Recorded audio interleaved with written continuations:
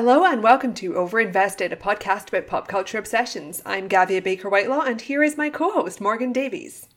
Hello. So this week we watched The Wedding Party, a Patreon listener request from Paracelsus. This 2016 ensemble rom-com became the highest grossing Nigerian film ever, only surpassed by its sequel, which is called The Wedding Party 2, and we have not seen. Written and directed by Kemi Adetipa, it stars Adesua Atomi and Banky Wellington as the bride and groom at a chaotic Nigerian wedding. So this is on Netflix if you want to watch it with us. It is sort of a fun, like really broad, silly comedy with lots of family melodrama antics. I mean, basically, if you pick the highest grossing movie from any country, it's always like the most mainstream possible movie, and that is this. So yes. Thank you for that request. Yeah, it's pretty fun, very silly. Did have some criticisms, but generally really interesting because I don't watch very many Nigerian movies. Yeah, well, it made me think of a film that came out a few years ago called The Mermaid, which is a Chinese film, which I'm actually looking at the plot at the moment because I remember... I saw that film because it was like, I watched it because I was like, oh, this is the highest grossing movie in China. It's always interesting to see. And it's like, every time you watch like the most popular movie from any country that isn't like your own, you're always like, wow. Yes. So I was trying to remember the plot. I remember the experience of seeing this movie very vividly, and I remember certain like details distinctly, but I didn't remember. It's about a mermaid. I couldn't remember if she was a mermaid originally, if she got turned into a mermaid. It is about mer people, and it's like an environmental allegory. She has to skateboard a lot because she doesn't have feet. Yes. And this was a huge phenomenon in China. Like, it made the box office per Wikipedia is in US dollars $553.8 million, and it was primarily made that money in China as opposed to like American movies that make a huge global box office, but it's making money all over the world, right? Like, this was mostly money made in China. And it did come out in New York in a couple of theaters, and a friend of mine who also loves movies and I were like, we have to go see this. Like, this is a huge phenomenon. And it didn't get very much press, but it got enough that we were aware of it. And so we went and saw it at like the Times Square AMC, I think was where this was playing in New York, which is a huge multiplex. It was bizarre that it was there. It was not a very full theater, and it was like us and a bunch of Asian people at this cinema who clearly understood like the cultural references better than we did. We had a great time, but it was one of those things where you could just tell like, oh, there's a lot of jokes in this that I am not understanding. Like, there was a recurring joke about something that they kept saying and everyone would laugh and we'd be like, I have no idea what that is. Like, I just don't get it. But it was fascinating because normally when you see foreign films in America or, you know, any place that's not the country of origin, you're seeing like serious art cinema. It would be like if the only American movies that went anywhere were it's like Paul Blart Mall Cop, right? Right. But after watching this, I did start looking at like the most popular movies in each country, and it's like you go to France and it's like the French Paul Blart Mall Cop is like the most popular film. Britain is a little harder because there's loads of basically Hollywood movies that are co-productions, but what I would use as a comparison is British comedy, because there are so many like really British specific comedies that never leave the country that are like based on some TV series that everyone in England will know and everyone else will be like, what the fuck is this? And it's a bunch of like comedians who are bajillionaires in Britain no one else has heard of, wearing like a false nose and pratfalling, and it's like this and it's like the most popular film of the year, and every country has them. And America's is merely, you know, inflicted on everyone else's. Correct. Because Hollywood is in charge of everything.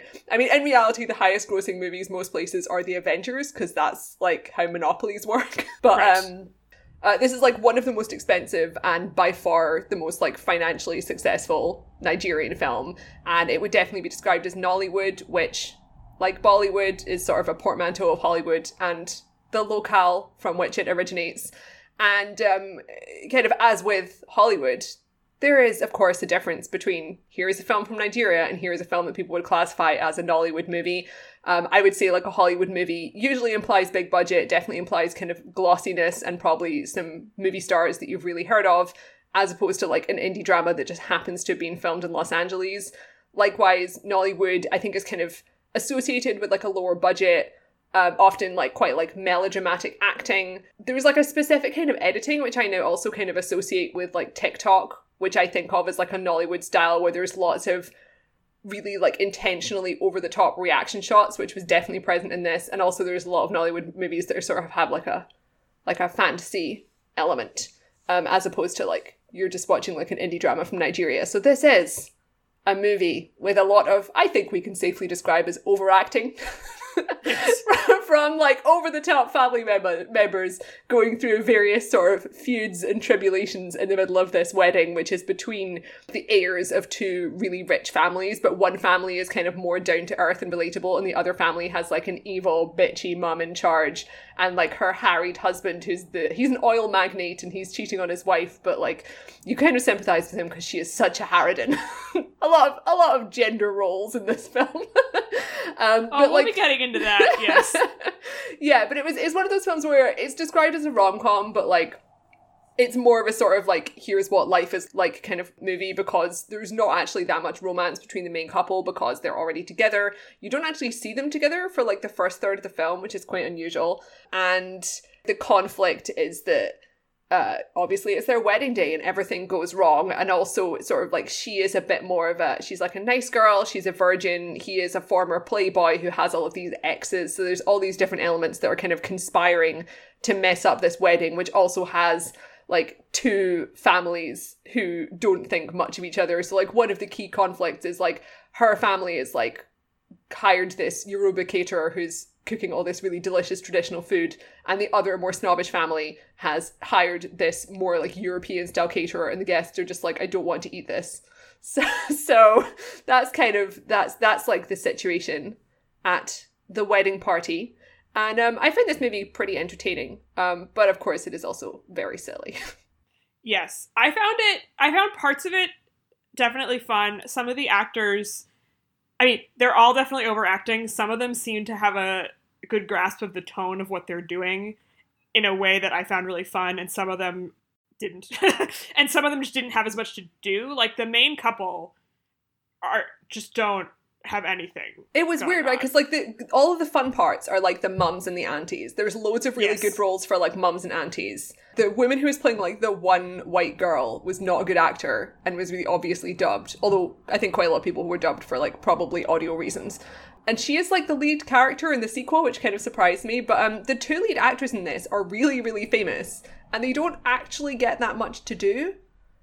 So the lead actress is she's very famous in Nigeria. She's kind of a multi-hyphenate star, and she is actually married to the guy who plays her groom in this film, who's more of a kind of musician type celebrity. But it did feel slightly strange that they didn't get more to do, but it also does fall into that sort of the formula you often get in like an ensemble movie, where the main two characters are the sort of like the normal, relatable ones, and then everyone around them is really wacky.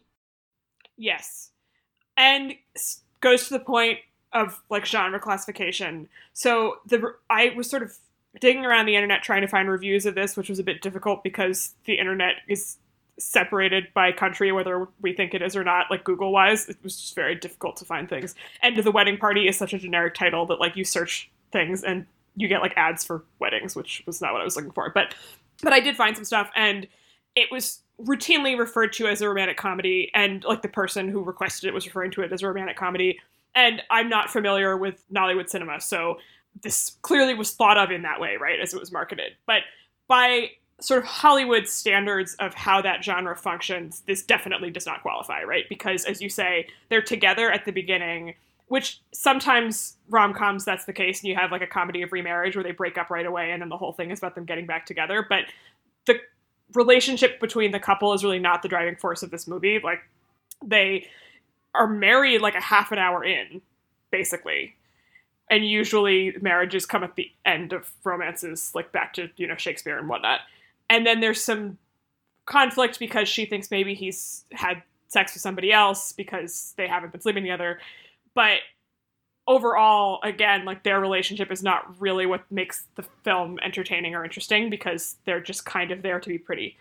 And that's fine, but also they're present enough that the movie kind of feels like it's trying to make them the central I mean, they are the central figures. Like, it was just a bit of an odd balance, I felt. And, like, I was reading reviews, and they're like, yeah, she runs an art gallery, and he's an IT entrepreneur. And I was like, maybe I missed some dialogue, but that was not, like, yeah, I read something where they said me. he was an art gallery owner, and I was like, I definitely do not know what these people's jobs are. Like, I know that he is obviously one of the heirs of, like, his father's fortune, because there's kind of a subplot to do with his brother who's having to do all this business stuff and file off his father's mistress in the middle of the wedding party. But yeah, that is kind of an issue in a lot of this type of film, like I said, where the leads are basically a bit dull.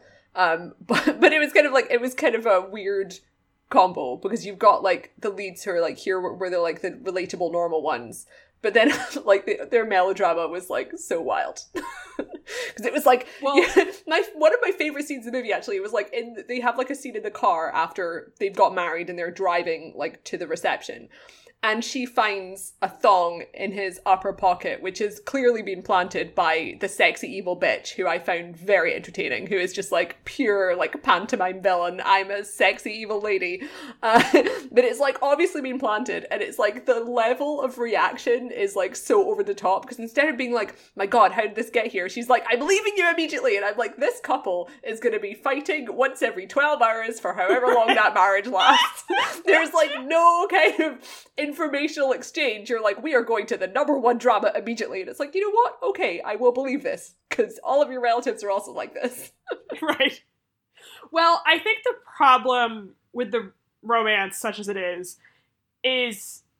like, I mean, they just don't flesh them out enough as characters, right? Which the movie clearly isn't really interested in doing, which is like fine, but like their personalities are that she's a virgin and he used to sleep around a lot and doesn't anymore. Yeah. Like, that's what they give you about them. We can talk more about the larger gender issues in the movie later, maybe, but it's just, like, that's not interesting to me. And it's kind of a bit outmoded in, like, my personal experience of the world, right? And so it's not that I can't, like, find that interesting or, like, find a character who's experiencing these things interesting, but, like, the fact that there's a sort of conservatism about the approach to sex there was a little bit alienating to me, I would say. And the movie clearly doesn't find his behavior a problem, but he has to reform himself. But, like, also, of course, she's, like, this beautiful virginal woman, because that's what you do. And I was like, no, I don't know about this so much. It is what it is, you know. I found the woman who, like, this evil bitch lady who comes and is like, I'm going to try to ruin your marriage because I'm your ex-girlfriend and I love you, like, funny, but also I was just like, what is happening? Like, she literally shows up and is like, I'm going to pin you to the bed and stick my thong in your jacket because you can't resist me. Like, what the fuck? Like, what is happening? I mean, it exists in pantomime world. I think actually, like, it kind of reminded me a bit of telenovelas. Because it was like the soap opera reactions and like the way the characters are following certain really over the top kind of archetypes apart from, and then you've got like a couple of serious characters to ground it. So it's like the father of the groom is the most serious character. I was kind of looking up all the actors because all these are like really like well-established actors, and he seems like he's done like a lot of films. And generally is like, it's like, we'll give this role to like the respectable guy. And then there's a lot of like, yeah, he was great. And, like, the moms are very over the top and sort of caricature-ish. They felt very real to me at the same time, though. I was like, I feel like I've met these ladies. Correct. So the younger people are having these dramas, and they're sort of revolving around sex in a way that I found a little bit unappealing. And they feel kind of cartoonish. And the older characters also feel cartoonish in a way, but I think that the actors kind of get it a little bit more and have a little bit more to do. So it allowed me to sort of get into the movie more when those characters were on screen. So even if they're behaving in ways that also are kind of stereotypical gender-wise, it just played better. Yeah. I mean, it's kind of like Mamma Mia, because like Mamma Mia has several roles that are basically like the clown role, and then you've got some more that are like different levels of comedy. So yeah, it's that sort of like ensemble cast. Yes. And like the mother of the groom, who's played by this actress Aretiolo Doyle, who again is like, these people are all so famous in this part of the world. I thought was the best in the movie, and she's playing this like horrible bitch, like snob snob of all snobs. She's rich. She's just like, ugh, these people, I can't believe think their daughter's going to marry my son. Like, rah, rah, rah. But she just made it work. Like, it just felt like those people exist. Yeah, and also she got like a bit of pathos at the end. Yes. And it's definitely a heightened performance. Like, it's not meant to be naturalistic, right? Like, she's delivering the lines in a very kind of theatrical way, but she's so talented that it also feels human while being over the top, which is what, back to the sort of tone question, right? Like, she clearly understands the movie that she's in and what is being asked of her in a way that felt like it really worked. And the same thing I thought was true of the woman who plays the wedding planner, whose name is Zainab Balogun. I'm sorry, I'm sure I'm mispronouncing all these, but she's totally on the opposite end of the spectrum, is like just doing comedy and is like very big, but felt like she got what she was being asked to do. And I found her very fun to watch, even if, again, there's a little bit of a like gendered aspect to her performance, right? Like, she's really controlling and like extreme, but the class stuff with her felt a little bit smart also. Yeah, I kind of thought that like all of the stuff to do with like class and the clashes between the two families was a lot better than all the stuff to do with the like sexual relations, where it was just like, okay, whatever. Yes.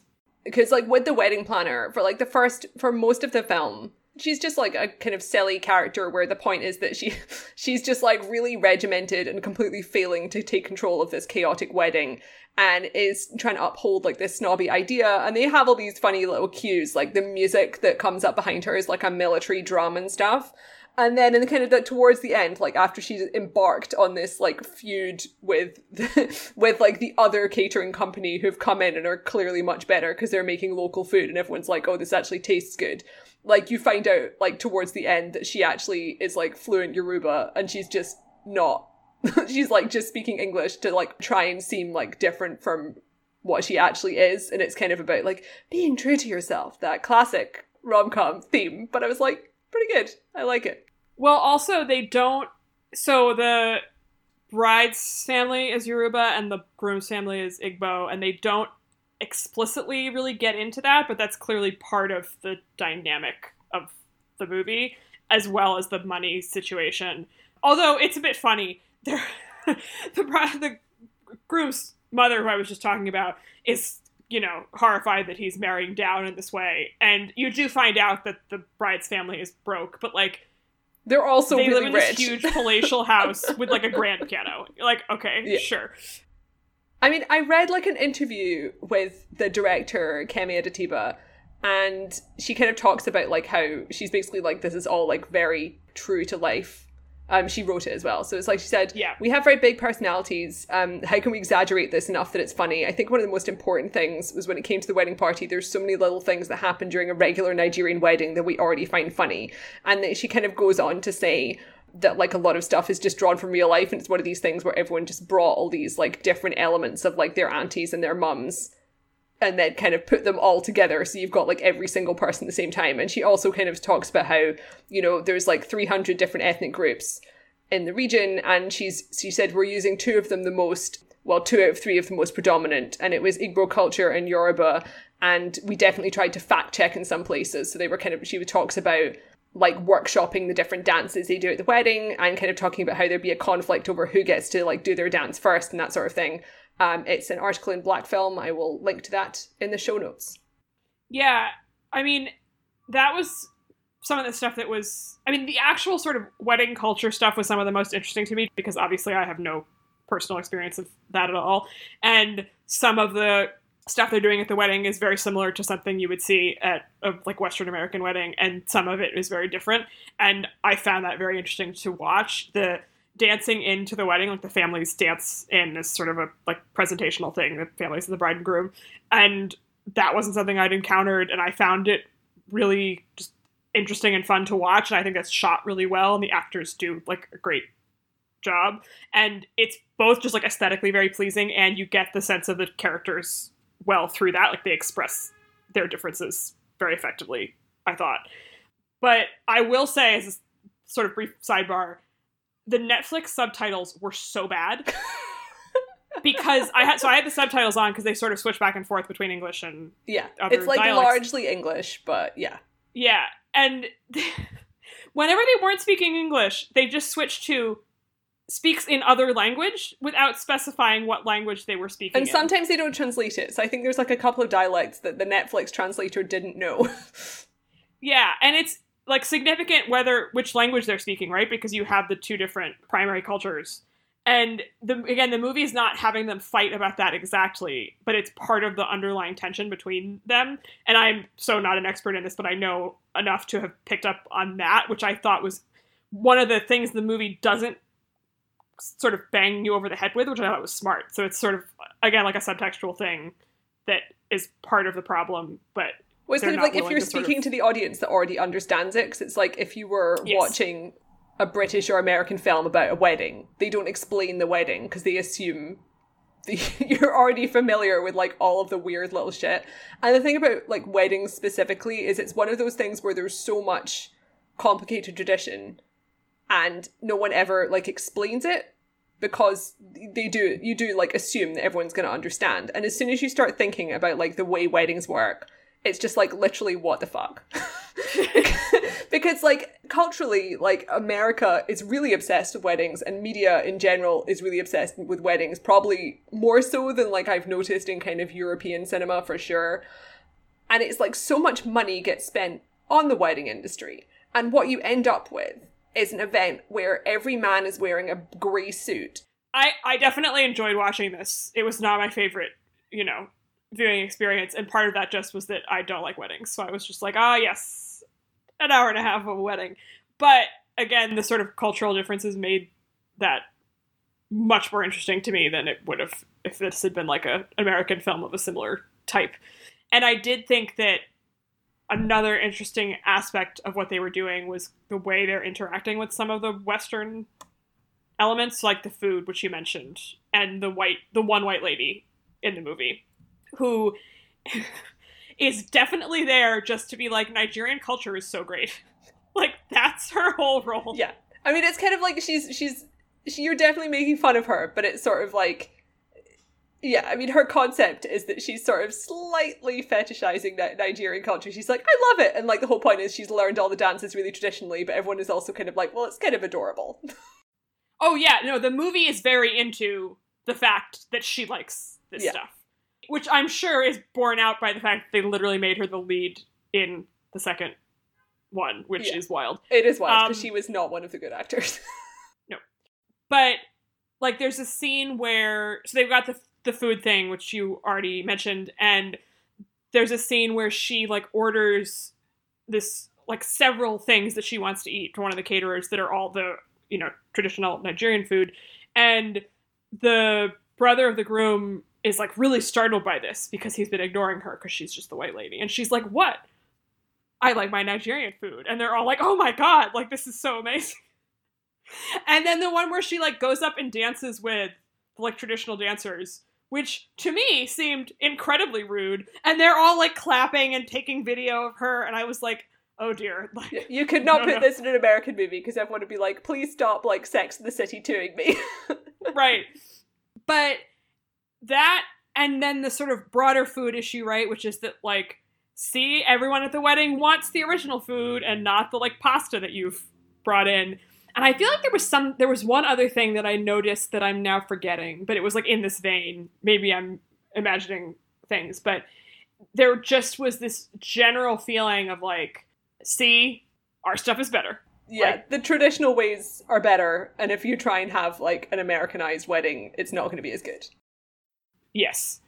Although, obviously, she's wearing, like, a, beautiful... A white dress, which is now like, virtually universal. Correct. But there just felt, to me, like a sort of strain in the movie of this, like, traditionalism. Yeah. Which was interesting. I mean, that kind of goes back to what we were saying in the beginning about, like, the most popular movies in every country. Because it's always, like, the two things are, it's, like, it's always, like, something really broad and silly and mainstream. But there's always, like, some thing that's, like, oh, this is actually, like, commenting on our culture specifically. Yeah. Like we were talking about, like, in China, it's, like, The Mermaid, I think, is now like the third or fourth highest grossing movie ever. But it's like a couple of the highest grossing movies are The Mermaid, which is really kind of talking about like economic differences, but it's really explicitly about ecological problems because the mermaid is going to get like poisoned by this corporation that's putting shit in the water or whatever. And then The Wandering Earth was like the biggest movie in China a couple of years ago. And just a heads up, if anyone thinks they might want to watch The Wandering Earth, appalling film.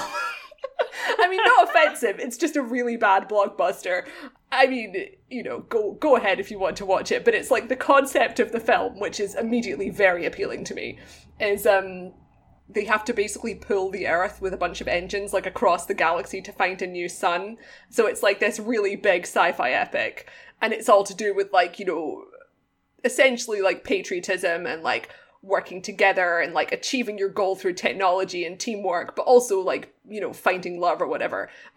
Primarily though, it's like CGI action sequences, which is why I wasn't into it. But it's like, you know, there is always something that your nation's top movie says about you. And what America's top movies say about them is that Disney controls everything. And America's still not over 9/11, because pretty much all of the Avengers movies are about a building blowing up in the middle of a city. None of the pedestrians are harmed bloodily, but like then some muscular white man will like save the day while waving an American flag. And it's like, feels like there must be some kind of subtext here, but let's not examine it any further. Yeah. You've diagnosed our national pathology very effectively. And all British films are about a buffoonish man not understanding class differences. I mean, we also have Avatar, which really says nothing good. Yeah, Avatar us. film, which was intentionally meant to be commentary on colonialism, and unintentionally was commentary on colonialism. Correct. So. Yep. Great. Yeah, and I mean, it's fascinating that, like, I mean, there's a big Variety article about this movie doing so well in Nigeria, and in the midst of sort of economic crisis there, as in many places, obviously, but they're specifically having a hard time. And the idea of sort of American films still doing well, of course, but this resurgence, or ascendance, perhaps, of films made in Nigeria, and then this film having that strain of like pride in the culture, right, which makes sense as a sort of thing that would be appealing to people in the moment. I mean, it also kind of illustrates like the one-way direction of the way Hollywood movies spread, because it's like, yes, Disney movies are watched everywhere, but I think most people in America would not be aware that more films are made in Nigeria than in Hollywood. Like, Correct. The sheer volume of films is enormous, and they're pretty much all being watched in Africa or locally on DVD or streaming in African diaspora in other parts of the world. You're not going to sit down in like a multiplex in Iowa and get to see every single one of the top 10 movies that were made in Nigeria this year. But you can, like, the reverse is definitely going to be true for Disney, because they have like this international reach. Yes. And they have more money. They have more money. I mean, the international reach is that they are like forcing their little tentacles into different parts of the world. I mean, this movie is the highest budget, or one of the highest budget movies also, and it's still, I've lost the statistic on this page now, but it's still, I think there was like the highest budget movie that was technically Nigerian, I think, is a film that starred like Tandy Newton, so it was like, you know, it's a film with like a British star, so I don't know. I mean, it's interesting to look at like the top 10 list of films from Nigeria, because it's got a lot more women. Women filmmakers are doing better for sure. Three of the top 10 were directed by women. Obviously, two of those were the same director. So Kemi Adetiba also directed like this movie that's more of a drama. It's like a political thriller called King of Boys, which also has like the same lead actress as this. But like, yeah, looks like women directors are doing better there. I mean, it's great for them. It's just grim to think about. Yeah, I mean, I was looking at sort of lists of like best Hollywood movies, and they're just not available to stream here, even, with the exception of a couple that are on Netflix. Like, they're just not. There was definitely films that you can just watch like on YouTube, right? Because they were made for like $10. There was like a Nigerian zombie movie that was really big a couple of years ago that I'm pretty sure is on YouTube. It's called Ojuju, and it was made on like pocket change. It was filmed like on cameras that people already owned. I think it's listed as 0 budget, which is always impressive, but I think that was showing at like horror festivals and stuff here. Yeah. So it is sort of fascinating to think about the fact that there is this huge cinema production culture that just is so not overlapping with ours, right? Like, which I think was Bollywood for a long time, and then that changed a bit. Because Bollywood movies show, I've seen Bollywood movies in theatres here. Like, they show Bollywood movies pretty regularly now. I don't know if that's the same. I think less so here, which makes sense for obvious I mean, there's just reasons. more. There's more Asian people in the UK.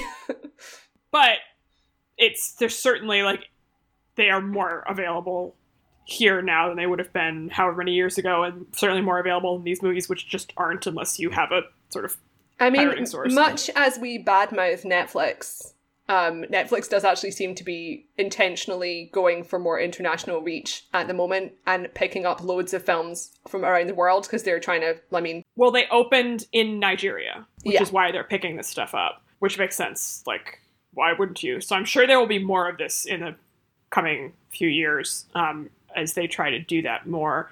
I mean, the other thing, which is sort of veering off topic from this a little bit, is that I saw someone in something I read, I don't recall which, but I mean, I'll link to a bunch of the things I was reading.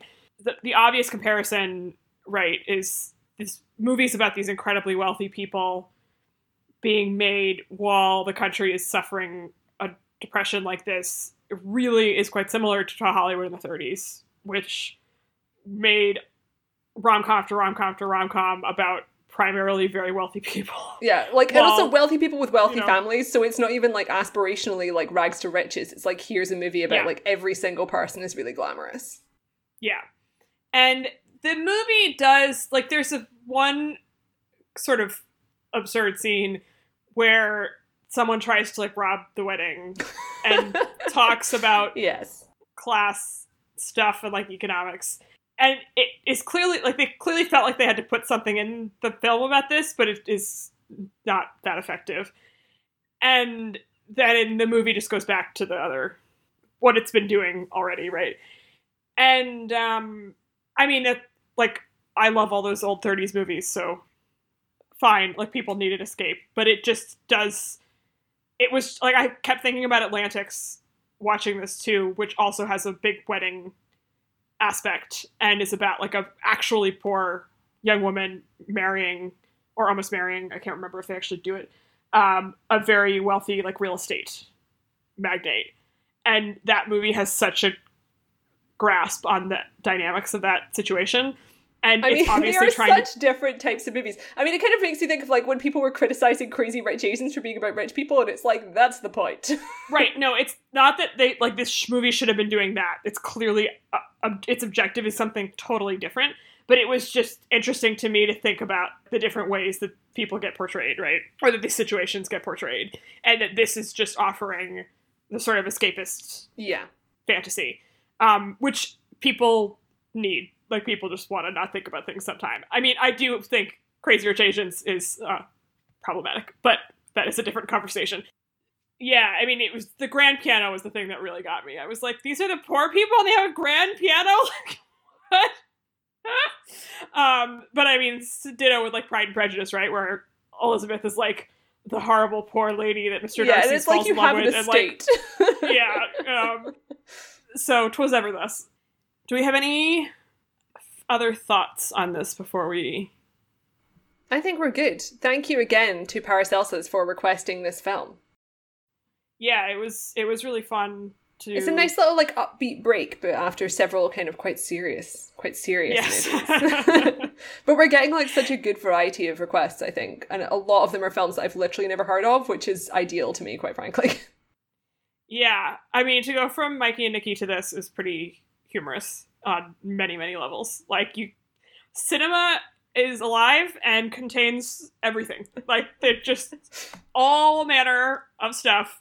You pretty much can't get more different than those two movies. Truly, like, I guess science fiction and deep space, but, like, that's... Yeah, if there had been, like, a wizard in this movie, I think that pretty much would have been the opposite film of... Right. So just as a general reminder, before we talk about what we're doing next week, you can request stuff from us on Patreon, which is why our schedule is so varied this year. Obviously ideal because there's no new movies coming out. So we have already quite a long list of films that we are preparing to watch and review over the coming weeks, but we are always looking for new requests. So you just go on Patreon and give us some money and ask us to watch something. You can also choose other types of media, like, we will do a TV series, but like 4 episodes. Because we don't have that kind of time. It's better to choose a movie, I would say, because it's easier to talk about. But if you feel really passionately about, if you, like me, else, want Morgan to watch the Battlestar Galactica miniseries, then. But next week we will be discussing. I mean, really, we've hit a trifecta of like covering all the bases. I'm really excited to hear what you're going to say because I've forgotten what we're doing. We're doing Wrath of Khan next week. Oh my god! So it's. Oh, I'm so excited. I was joking about Deep Space, but here we go. I'm so glad someone requested. I've not seen this movie in like years, many years, and this is one of the best Star Trek movies. Some say the best. I mean, I've never seen it, so I am looking forward to that. This will be an episode where Gav talks for, I would say, 75% of the time. Yeah, that'll be really good. We have such a list coming up. We will also be talking about the new Spike Lee movie when that comes out on Netflix in a few weeks. Yes. And we'll be doing The Lord of the Rings soon. Yes. I'm just waiting to be fully, like, 100% optimal energy. Gonna do like weightlifting and crunches and so forth, a facial scrub, all these things to make sure Morgan and I are both in tip-top condition to give Lord of the Rings our full attention. Yeah.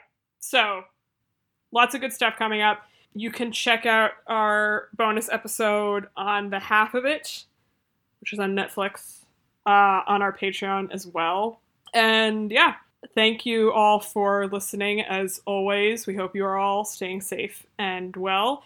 And Gabia, where can our listeners find you and your work online? You can find my writing on The Daily Dot, and you can find me on Twitter at hello_Taylor. And you can find me on Twitter at MLDavies. The podcast is on Twitter at OverinvestedPod. Our Tumblr is OverinvestedPodcast. And our website is overinvestedpodcast.com. Thanks. Bye.